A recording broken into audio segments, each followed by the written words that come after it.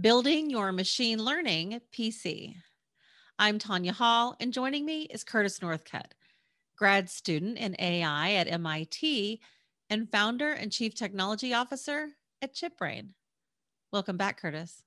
Hey, it's good to be here. So, what is your mission at ChipBrain? At ChipBrain, our mission is to build empathy with technology. I think in 3 words. So actually, there's a really nice way that we can put it. So we've seen technology that sees, like drones. We've seen technology that hears, like our cell phones and audio equipment.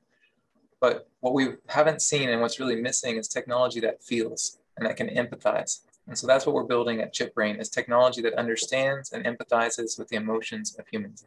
And there's a number of things that you can do with that in healthcare space, for patients, and selling space, and the dating space. So we're building the fundamental empathy and emotional intelligence AI layer. You built a deep learning workstation for researchers at MIT's Quantum Computation Lab and Digital Learning Lab, and you built it for half the cost of a state-of-the-art machine. Walk us through that. Start with defining the design goals and what components are key to addressing those goals. Yeah, totally. So I do a lot of machine learning and deep learning at MIT. And initially, what we had to do was pay AWS to host all of our models and to run all of our training.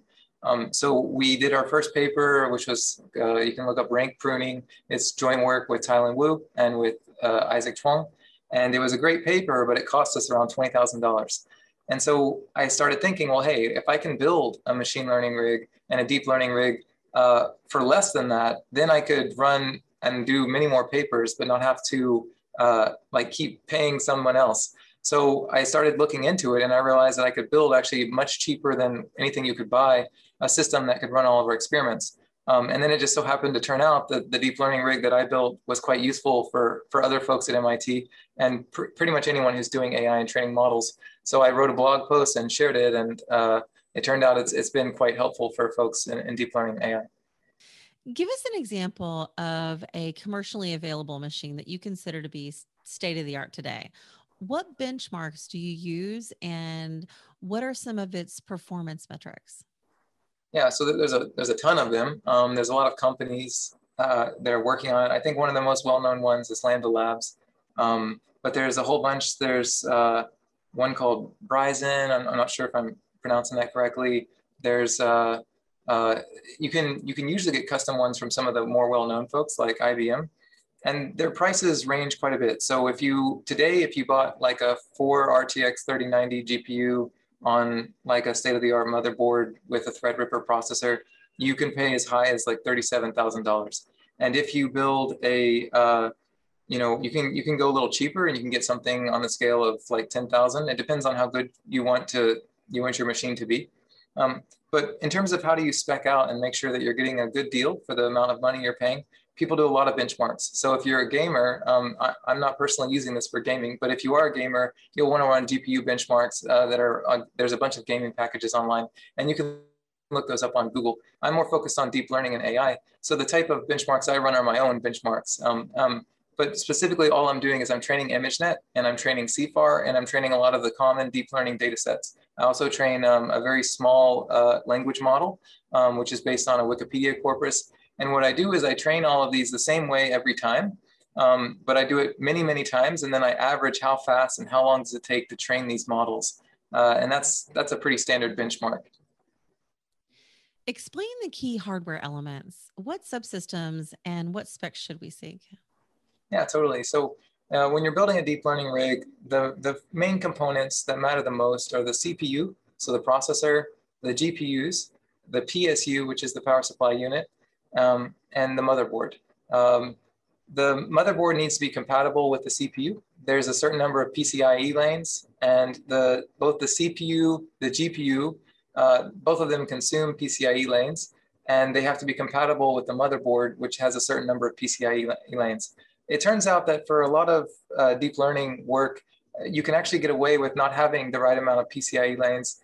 And so you can get some cost advantage benefits. For example, with PyTorch and TensorFlow, at least today, this will likely change as the software catches up. But for now, you can actually get away with not having enough PCIe lanes, and your deep learning will not be affected, not any measurable amount. So that's one thing. Another component is the PSU. So you have to make sure that your power supply unit can supply enough power to GPUs. And the 3090 RTX GPUs, for example, they take 350 watts. So if you have 4 of those, that's 350 times 4, 700. So that's for 2 of them. So that's 1400 for just 4 GPUs. And when you add the motherboard and you add everything, you're well over 1600 watts. The problem is that one PSU, this may be too detailed, but the problem is that one PSU is actually usually maxes out around 1600 watts. And an average outlet in a wall is 2400 watts. So you have a lot of limitations. For example, if you build more than 2400 watt machine, then you won't be able to supply power from the wall and it will shut down. And if you can't buy a PSU that's over 1600 watts, then there's that limitation as well.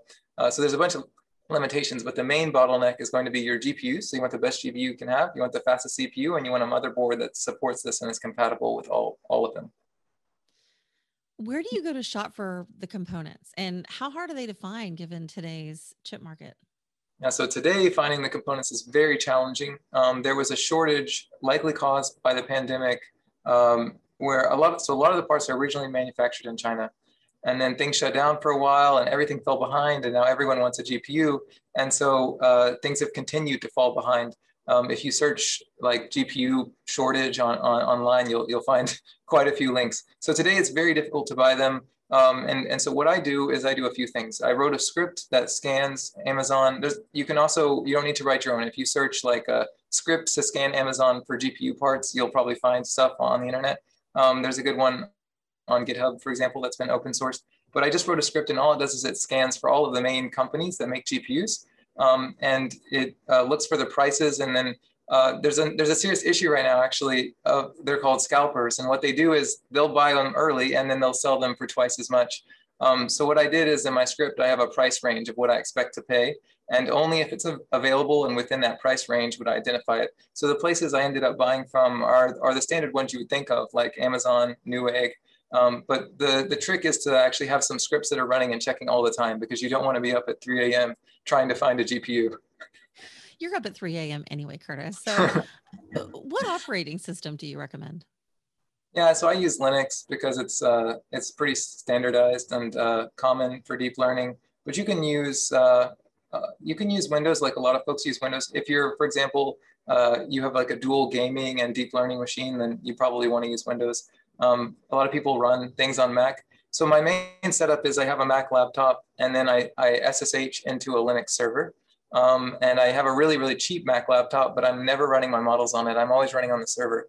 That allows me to have a really nice Mac experience for the lowest cost. I have like the lowest low-end M1 MacBook Air, but then I can SSH directly into my machine. That is, the highest quality machine that you can build, at least today, with 4 GPUs. And so I have the power of that machine, but on my cheap little M1 MacBook Air, and that gives me the power of one with the nice experience of the other. What about overall system cooling? How do you handle that? Yeah, so that's a great question. So cooling is I have very strong thoughts on this, which maybe I should be careful about sharing, with you all. But so for cooling, what a lot of people do is they're about aesthetics. But I want to build technology that works, and I want other people, other researchers, to be able to compete with some of the larger companies. And I want a young new researcher with limited funds to be able to build and to train an AI model that's advanced to be able to publish research in their field. So my focus is not aesthetics, and water cooling is about aesthetics. And here's why. If you can build a GPU rig that's an open air case that takes up a lot of space and the GPUs are very far apart, then there's lots of air passing through and you don't need water cooling. The reason you need water cooling is when you want to pack all of the GPUs very tight together within a very confined space inside of a small case, and the idea is that it looks better. But the idea is if your goal is to be in research and to be in AI and deep learning, and you don't care so much about looks, you actually don't need water cooling. You can save a lot of time and a lot of hassle and just use an open air case. So that's what I've been doing. Before I was doing that, the trick that I would use is I used blower style GPUs. Which blow the air out horizontally instead of having the hot air sort of hit each other and slow each other down. But it's slightly a farce. The blower style GPUs still will slow down. They still will bottleneck. So what you really want is an open air GPU case. Curtis Northcutt, grad student at NAI at MIT, founder and chief technology officer at ChipBrain, and master machine learning computer builder. If somebody wants to connect with you, Curtis, maybe they want to find out more about the work that you're doing, and or maybe they want to just listen to some of your rap music. What's the best way they can do that? Yeah, sure. So for the rap music, you can check out Palm BP, the PhD rapper, on YouTube. And for reaching me, a great way to reach me is through my blog. It's l7.curtisnorthcutt.com. And the L7 blog is a blog for machine learning. So if you were to search Google for L7 machine learning blog, you'll find my blog. On there, there's a contact form. And I always respond to folks who reach out. So please say hi.